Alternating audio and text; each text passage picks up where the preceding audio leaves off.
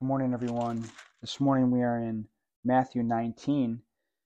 And after Jesus had finished these words regarding forgiveness in the previous chapter, he departed from Galilee and came into the region of Judea beyond the Jordan, and large crowds followed him, and he healed them there, always going about healing. Some Pharisees came to Jesus, testing him, and boy, what a test we have before us now in regards to divorce, and asking, is it lawful for a man to divorce his wife for any reason at all? So in Jesus's day, there were sects of Jews who had different views on divorce. Some were interpreting the Old Testament that if you just kind of changed your mind, and if the wife was no longer satisfactory to you, you could divorce. And other Jews, also looking at the Old Testament, said we're very strict regarding divorce. So they debate that amongst themselves, and now they're asking Jesus, what do you say? And they're asking him to get involved in a very tough topic, and in a way wanting to use that as a means to find fault in him. And through this discussion, then, we get instruction on divorce. So is it lawful for a man to divorce his wife for any reason at all? And he answered and said, have you not read that he who created them from the beginning? So now he's going back to Genesis 2 and the biblical foundation of the Bible and marriage. Have you not read that he who created them from the beginning made them male and female? Before we go any further, what a powerful statement that is. Recall, when Jesus is looking for truth, what is he saying right now? He's saying, I go to the Bible, and he's saying that he who created them, he believes in creation. In fact, Jesus was there at creation, and Jesus believes and affirms that not only were they created by God from the beginning, that you find that out in the Bible, and that I believe the Bible, but that he made them male and female. So there's a lot already said about Jesus' affirmation of the Old Testament, about creation, and about men and women being created male and female. For this reason, a man shall leave his father and mother and be joined to his wife, and the two shall become one flesh. So they are no longer two, but one flesh. What therefore God has joined together, let no man separate.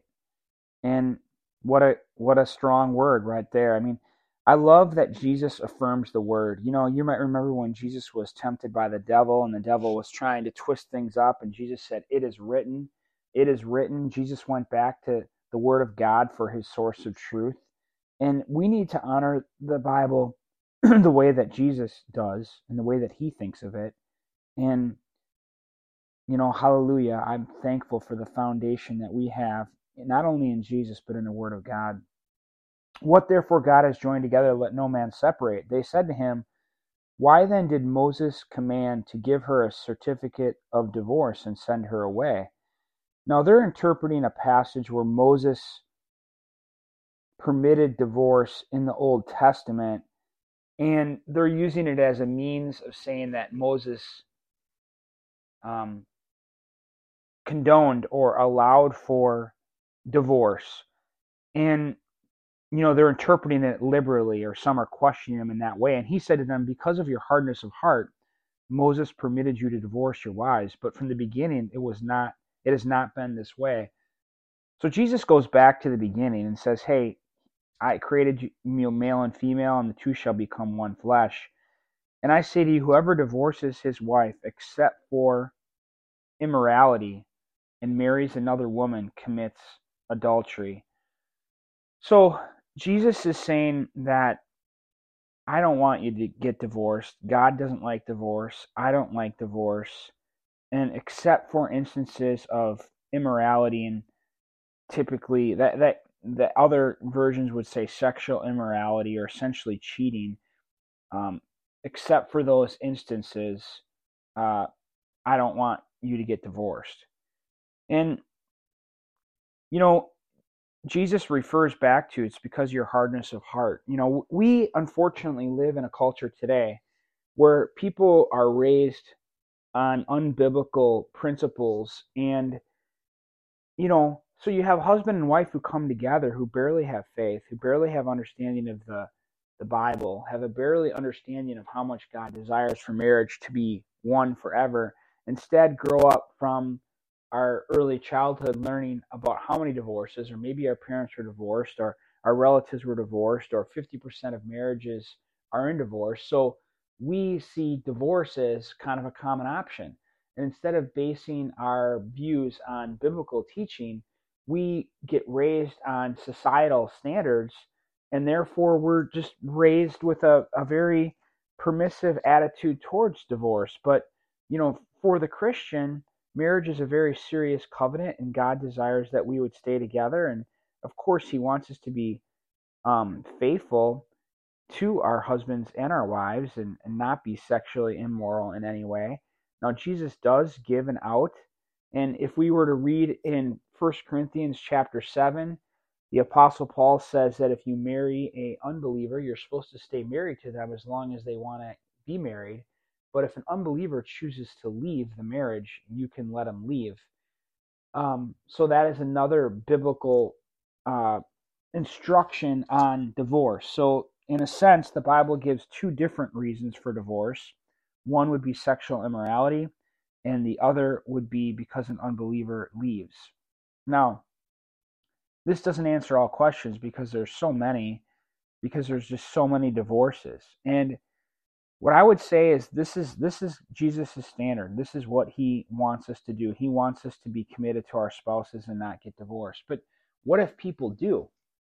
Well, it's a sin, and it is something that we need to repent of, and be broken for, and say, Lord, I'm sorry that in my past, my broken past is filled with all of this divorce and remarriage, and Lord, I'm certain you're not pleased about all of that in the past. And Lord, I'm sorry, and I repent of that, and I don't want to repeat those mistakes again, God. And I want to honor you from this day forward. I can't go back, but I can, moving forward, honor you. And I would say that that's the proper position to be in moving forward, is not to justify divorces, not to, act willy-nilly about it, but to be like, yeah, that's a broken part of my past. I'm sorry about that. And I believe God's grace is big enough to forgive. I believe that the Lord does forgive you for your past and wants you to move forward and follow Him. But it's not as a means to justify or say that it was okay or that it's proper what happened in the past, but instead to say, you know what, I want to live to honor the Lord now. And it's a sin, and it's a big sin, but what sin isn't big, right? I mean, we've all committed, it's kind of like sexual immorality. Forget that it's even outside of marriage, say you had lots of sexual relationships with people that you weren't married to. Well, that's not something God approves. That's sin. But what do we do? What do we do? We can't go back and take those away, right? So we acknowledge that the way that we lived our lives was not honoring to the Lord, and we're repentant of that. We're broken for it, and we say, God, help me now to live a life of faith in you and not commit the kind of mistakes I made before. Help me to do it right now, Lord. Help me to honor you moving forward. And His love covers a multitude of sins. The cross is a great source of forgiveness. And but I think because we don't want to perpetuate divorce, we need to always hold to God longs for our marriages to last forever, and always hold to divorce as a problem of the past that we don't want to continue to perpetuate. So not making light of it, but also knowing that God's grace is big, and now I'm going to move forward in Him, and I'm thankful for the grace of God. That's what I would say about this issue. I know that probably doesn't answer all questions, but if you're in a marriage now, that's struggling, I pray that you'd work hard at it with the Lord, that you would get counseling, that you'd get Christian counseling, that you might get separate counseling, that you'd get together counseling. And somewhere there's probably sin in your lives and in your relationship, and sin will mar a marriage. So that's the first thing, is how is either one of you sinning if there's a marriage that's struggling? How is it that you're not honoring the Lord and not honoring one another? And if through your faith in Jesus you put away what's wrong and you put away sin and you do what's right, there'll be a lot of improvement in your marriage. Sin blocks and hinders marriage. So we are to love our spouses. It's God first, then our spouse. And where is that not the case? I mean, if you're struggling individually or in your marriage, individually, is God first in your life? Are you putting God first? Are you doing what's right by Him? And then secondly, are you doing what's right by your spouse? And if you do both those things, if you put God first and then do what's right by Him and by your spouse, I'm telling you, your marriage is going to get better. But when you don't, when you're doing what's wrong before God and before your spouse, it perpetuates the problem. And you know what? The one who gets hurt is you. I mean, when you're not honoring each other and you're not honoring the Lord, it hurts all of you and it hurts your family, and it doesn't make for a happy life. I'm telling you, God's ways are best. He knows how to help us. Honor God, do what's right by God, honor your spouse, and things will get better. I really believe that. Now, sometimes you may have a spouse that isn't willing to do that, and pray for them. And I think when you endure a hardship for the Lord, when you bear up under a challenging circumstance for the Lord and wait on Him to bring the change, I do think that that's very honoring. Now, I have a daughter, and she just got married, and a good man, and I believe it'll be a good marriage. When it gets to something that's abusive, I think I would struggle with that as a father. No one wants to see abuse in a marriage. And in some cases, I think that there can be a separation leading to restoration. The problem with that is because of the permissiveness of divorce these days. A lot of times, if there's a separation of a marriage, not a divorce, but a separation, maybe people move out or they separate in some way for the purpose of restoration. But a lot of times when they get that escape, one of the parties just wants to not go back. And so I have seen that not work well to separate. But I think in some very dysfunctional situations, there should be separation. And that doesn't mean you have to run to divorce. I think you should not pursue divorce and give it time, and give time for God to work, and give time for counsel. And Lord willing, the separation can be preparing for a restoration in the marriage. I think in an abusive situation, that's appropriate. We don't want someone to live in an abusive situation. So yes, enduring hardship in a difficult marriage to honor the Lord and not giving up is an honorable thing. At some point, when it's too harming, I think then a separation with the goal of restoration is a good thing. All right. But he said to them, not all men, the disciples said to him, if the relationship of the man with his wife, verse 10, is like this, is it better not to marry? Meaning, if the standard's so high and divorce is looked at so, not to divorce is looked at very strictly, maybe people are better off not getting married at all. But he said to them, not all men can accept this statement, but only those to whom it has been given. There are eunuchs. Now, a eunuch can be someone who either was born with some kind of problem with their private parts, or, as he's going to talk about, there could be a eunuch who, back in that day, I think sometimes they had punishment, maybe towards a male for being sexually immoral, and then now they're not able to sexually function like normal. And then there's a eunuch. A eunuch can be a term for someone who just chooses to not be married, who just chooses to be single, or maybe a eunuch would then be also someone who just hasn't found a spouse, and maybe they'd like to be married but they're not, but they're using their time single to serve the Lord. And Jesus says that's great. It's great if you don't marry, it's okay, and to use that extra time that you have in service to the kingdom of God is a great thing. But Paul talks about the benefits of marriage, and if you struggle with lust, that you should marry instead of being single and living sexually immoral. So the Bible is very encouraging towards marriage, but there are people who either are called or maybe God has not allowed them to find a spouse, and it can be for the reason of having the time to serve God's kingdom, because when you have a spouse that and a family, there's a lot of things that you do in order to raise and support and train up that family. And if you are single, you can serve God in freer ways.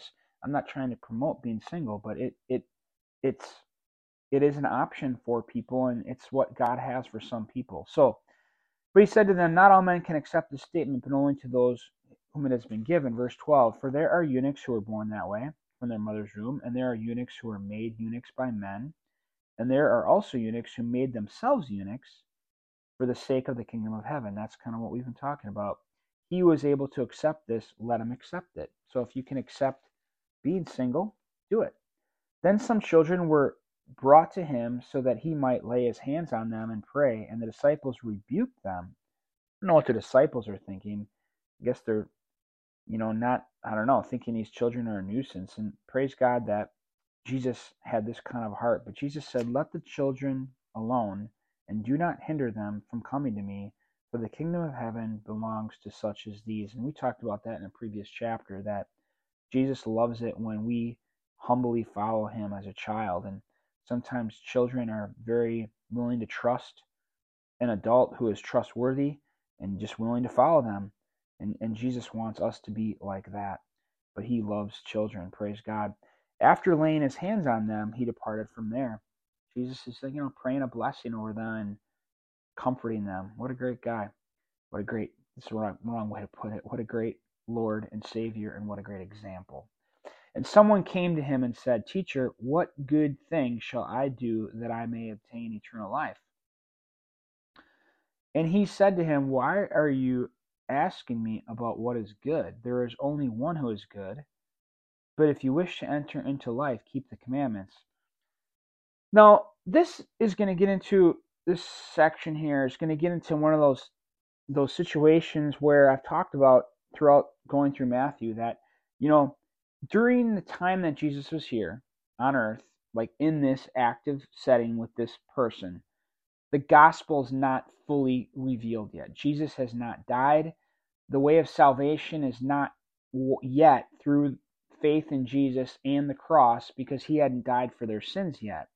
So they're still in this transition time from living under the old covenant to living under the new covenant. And Matthew's already on the other side of that, writing this, because he's writing it well after Jesus died and rose. But in this conversation, that covenant, that new covenant of grace through faith, is not fully established. So Jesus doesn't give that man, just place your trust in me and have faith in me and all your sins will be forgiven, because he didn't die for him. So Jesus is still, to a certain extent, relying on the law, which is what they were under, the Mosaic law. So Jesus says there's only one who is good, which, by the way, is going to be him. And that's talked about Old and New Testaments. None of us are good, not even one, and that's why we all need the forgiveness through the cross.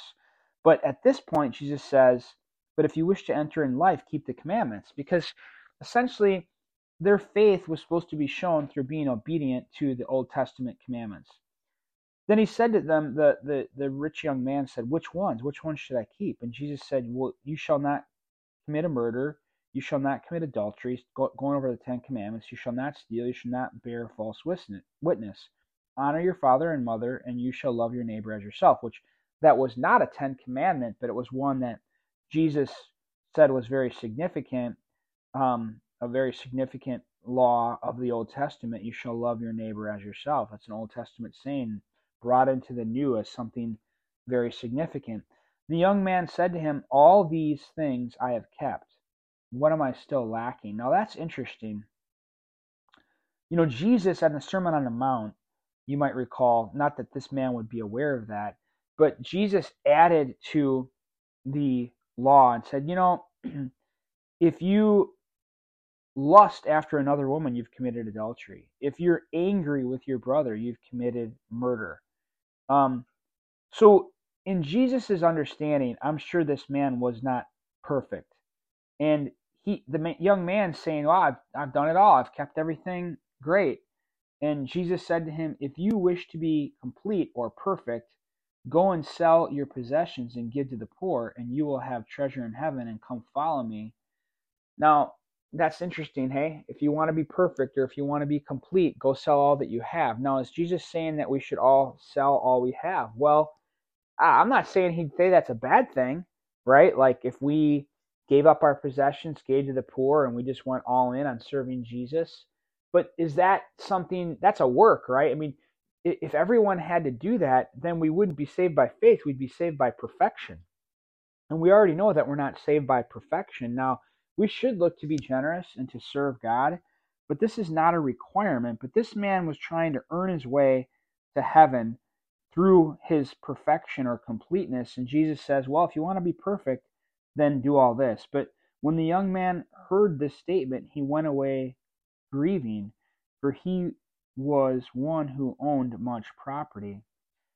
And Jesus said to his disciples, "Truly I say to you, it is hard for a rich man to enter the kingdom of heaven. Again, I say to you, it is easier for the camel to go through the eye of a needle than for a rich man to enter the kingdom of God." That's an interesting statement, isn't it? Now, can a camel go through the eye of a needle? No. A camel cannot fit through an eye of a needle. And neither can a rich man buy his way into heaven. Nor can a rich man earn his way into heaven. Nor can seeking perfection get you to heaven. There's only going to be one way. And it's going to be revealed in the not too distant future. Here we're in Matthew 19, and I believe it's Matthew 26, is where Jesus is having the Last Supper with his disciples.